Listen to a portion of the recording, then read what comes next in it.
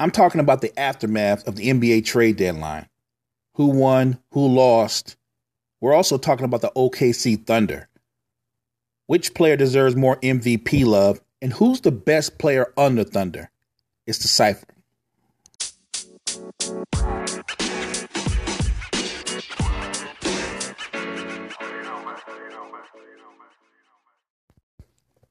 If you're a fan of the NBA, you look forward to the regular season, the playoffs, and of course the finals, along with all the individual greatness that's on display. You root for your favorite team. You hope the young players develop into stars. And of course, you pray that everybody stays healthy. But right in the middle of the season, right before the All-Star break, all we talk about is the trade deadline. The NBA trade deadline ticks down to February 7th. And whether you're a fan of the lottery-bound Bulls, Suns, or Pelicans, or you roll with a squad that's a playoff contender, trying to add that missing piece or two, the trade deadline draws everybody in with the hope that your GM will make that right move. Make that move that sets you up for the present and the future. So who were the winners and who were the losers of this past trade deadline? I'm going to say one winner, Philadelphia 76ers. The Sixers added Tobias Harris. And by adding Tobias Harris, that gives Philly three guys in their starting lineup that can get you buckets, that can get you 20 to 25 a game. Factor in that J.J. Redick is having a career year, averaging 18 points a game himself, along with Ben Simmons, who's not a natural scorer, giving you 16 points, 9 rebounds, and 8 assists. And I think the Sixers have the best starting five in the East. And on paper, the second best starting five in the NBA behind the Golden State Warriors. But being great on paper doesn't guarantee playoff success. It doesn't guarantee being a championship contender. Chemistry plays a role, and chemistry can make or break a season. I think Tobias Harris gives the Sixers not just another scorer, but he's one of the better catch-and-shoot wings in the NBA. Plus, I think Philly did themselves a favor by adding some depth. They added Mike Scott, James Ennis, Jonathan Simmons, and Boban. I think those three wing defenders, all three of those guys are 3-and-D players. I think that gives the Sixers added depth that they much needed.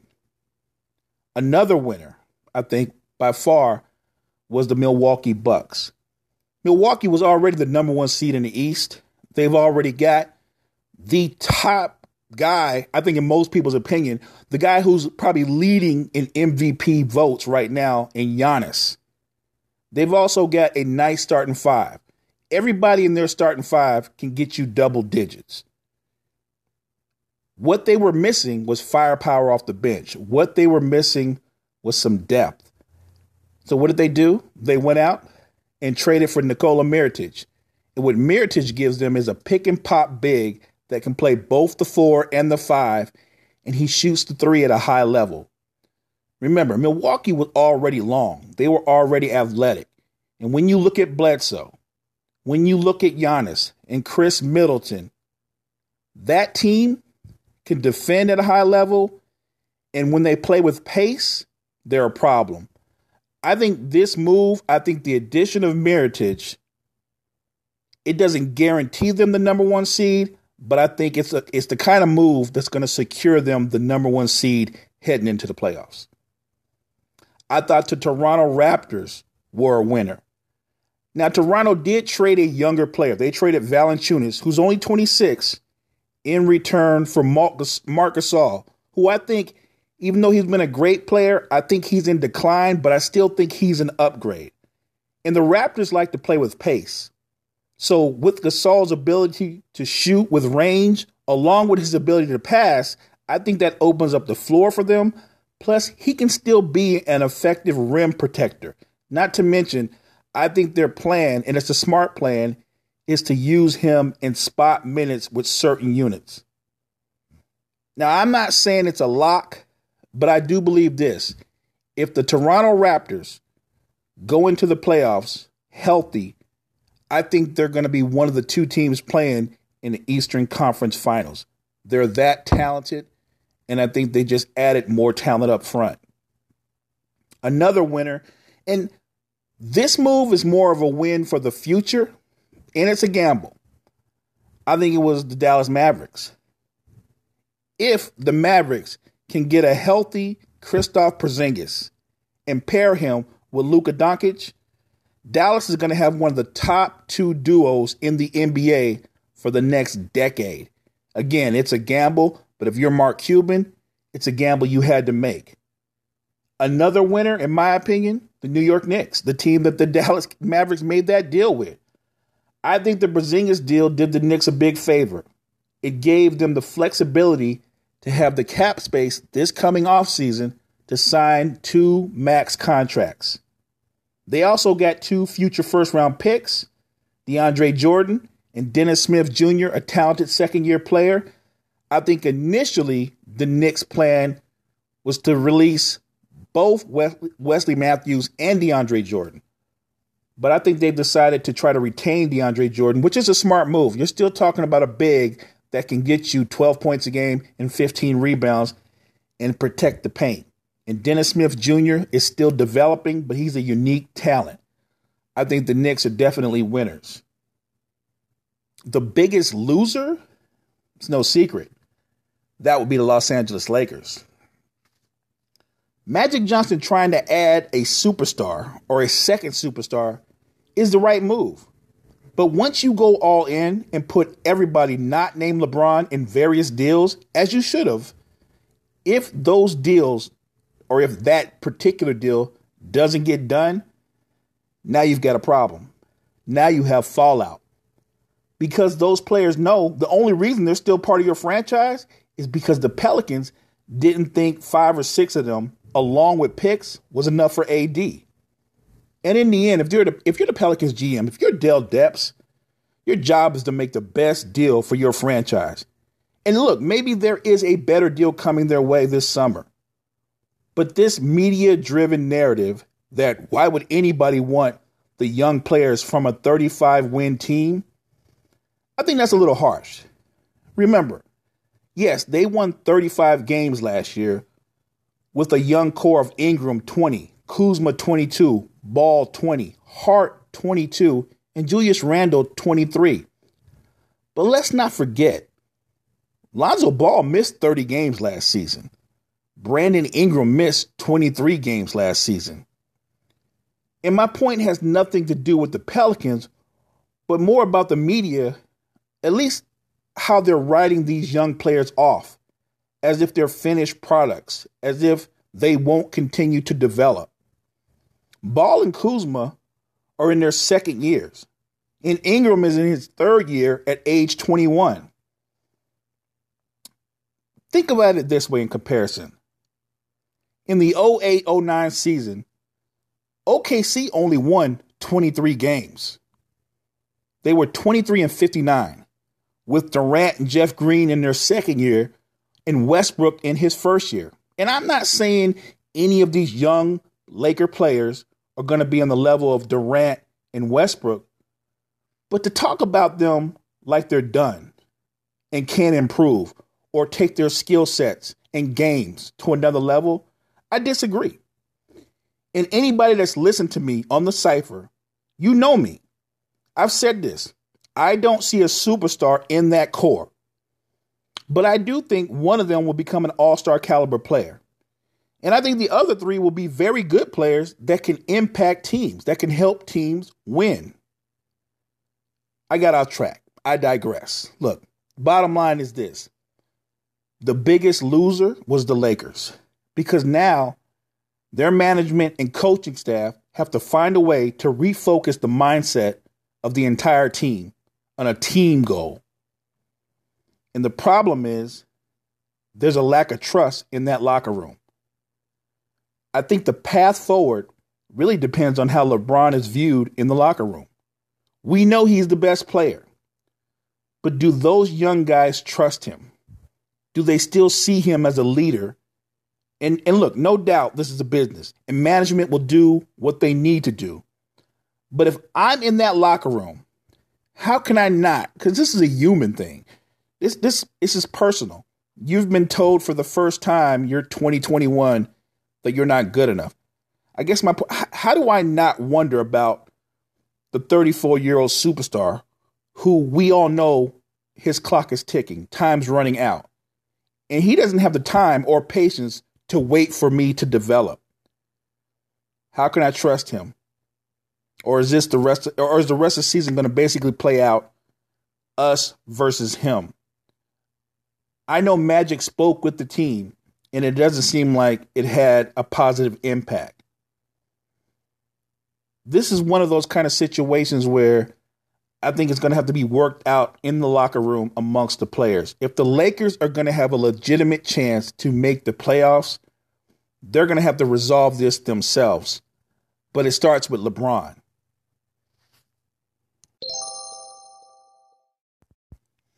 Another team that I would put in the loser category at the trade deadline would be the Boston Celtics. Look, Boston didn't try to make any trade deadline moves, and some could make the case because they were able to contact the Pelicans and remind them of the potential offer coming from Boston in the summer that they were winners.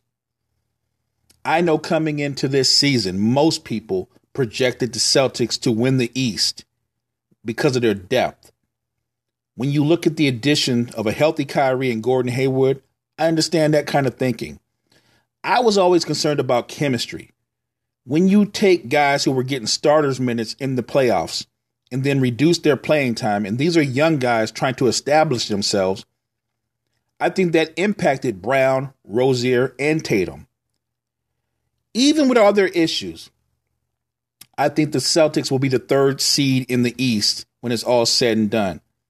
That doesn't mean they won't get beat in the first round if all of these individual talents can't play as a unit instead of worrying about their playing time and stat line. Everybody can't do what Kyrie does. He's one of the NBA special talents. And while Brown has a lot of talent and Tatum has the potential to be a star as well, Kyrie is their best player. He's one of the NBA special players. The only other player on that team not named Kyrie that has a chance to be special is Jason Tatum. And he's been as good as he was last year, but not better. He didn't take the leap forward that most of us thought he would. I think the Celtics are losers because once the trade deadline passed, they lost the opportunity to control Kyrie's fate. I think Kyrie's going to walk in the summer. And I don't think any value is going to come back in return. It seems like Danny Ainge is gambling that the Celtics will figure things out, go on a run, play in the finals. Anything less than that, and Kyrie is gone. If Danny Ainge doesn't offer him the Supermax, he's gone. Honestly, I think even if he offered him the Supermax, he's gone. I just think Kyrie is ghost. That said, I understand why Danny Ainge is taking this gamble. Let's remember that the Celtics have a ton of picks and they still have some very good tradable assets. I also think the Pelicans were losers. My gut feeling is that monster offer that they're expecting coming from Ainge, it won't be that great an offer after all. Not if Kyrie leaves. That changes everything. But then again, Ainge would be making a monster offer to a club that has 25 wins. They have Drew Holiday and Anthony Davis, the guy that everybody wants, and they have 25 wins. That's something to think about. NBA moves that I did like in the trade deadline that kind of like went under the radar, nobody really talked about. I would say that I like the addition of Rodney Hood by Portland. I'm not saying Rodney Hood is a star or that third star that people say the Blazers need, but he does give them a legitimate double-figure scorer. He gives them a needed wing scorer. I think Hood is going to be the perfect fourth option behind Dame, behind CJ, along with Nurkic. I think Portland it might be the best destination for Rodney Hood. Talented, young team, but in a quiet, let's say smallish media place. I think it's the perfect fit for him. I think this might be the best stop for Rodney Hood. He's a talented player. He's just never really been able to put it together. But I think playing the role that they're going to put him in, I think this fits him and it fits the Blazers. A lot of the fam disagreed with me when I said that Paul George had not only become the Thunder's best player, but that he's also a legit MVP candidate. And that's not me disrespecting Russell Westbrook, who in year 11 is still playing at a superstar level. I love Russ. He's one of my favorite players to watch, and his career resume is levels above Paul George's. But this is about what's happening this season. Yes, Russ is averaging 21 points, 11 rebounds, 11 assists, on his way to his third consecutive triple-double season. And he's still the heartbeat of the Thunder. Nobody in the NBA plays with the motor or the nonstop action of Russell Westbrook. But I disagree with the idea that Russ changed his game or took a step back for PG-13. That didn't happen. Russ is still taking 19 shots a game. He's still dominating the ball more or less. What has happened is Paul George has played better. Paul George has stepped up, and he's played with a confidence and an aggression I didn't think he had in him. For years, I used to tell friends, I'd take Jimmy Butler over Paul George. Even though I knew Paul George was more gifted, more talented, I'd take Jimmy Bucket because I thought Jimmy Bucket had more dog in him. And that's not the case this season. This season, PG-13 is attacking on offense at all times and locking down defense at all times. He's a great team and individual defender. On offense, he can post, he can beat you off the bounce, or he can hit you with the pull-up or step-back three. Look, there's no doubt Russell Westbrook is having a great season. And I agree, he's much more than his shooting percentage. But the Thunder's best player this season is PG-13, and he should get more MVP love. Last night, Russ goes for 21, 14, and 11 for his 10th consecutive triple-double. On that same night, PG-13, 47 points, 12 rebounds, 10 assists. The Thunder have a legit dynamic duo, but their best player is Paul George. I want to give a shout out to the Facebook fam, the YouTube fam. Welcome in all the listeners from Spreaker. I'll be back sometime this week, I promise. I'm really behind on a lot of your responses. And you know me, I'm going to put them out there, good, bad, agree or disagree. So good looking out, fam. Shout out to the Anchor community. It's the Cypher. Next time.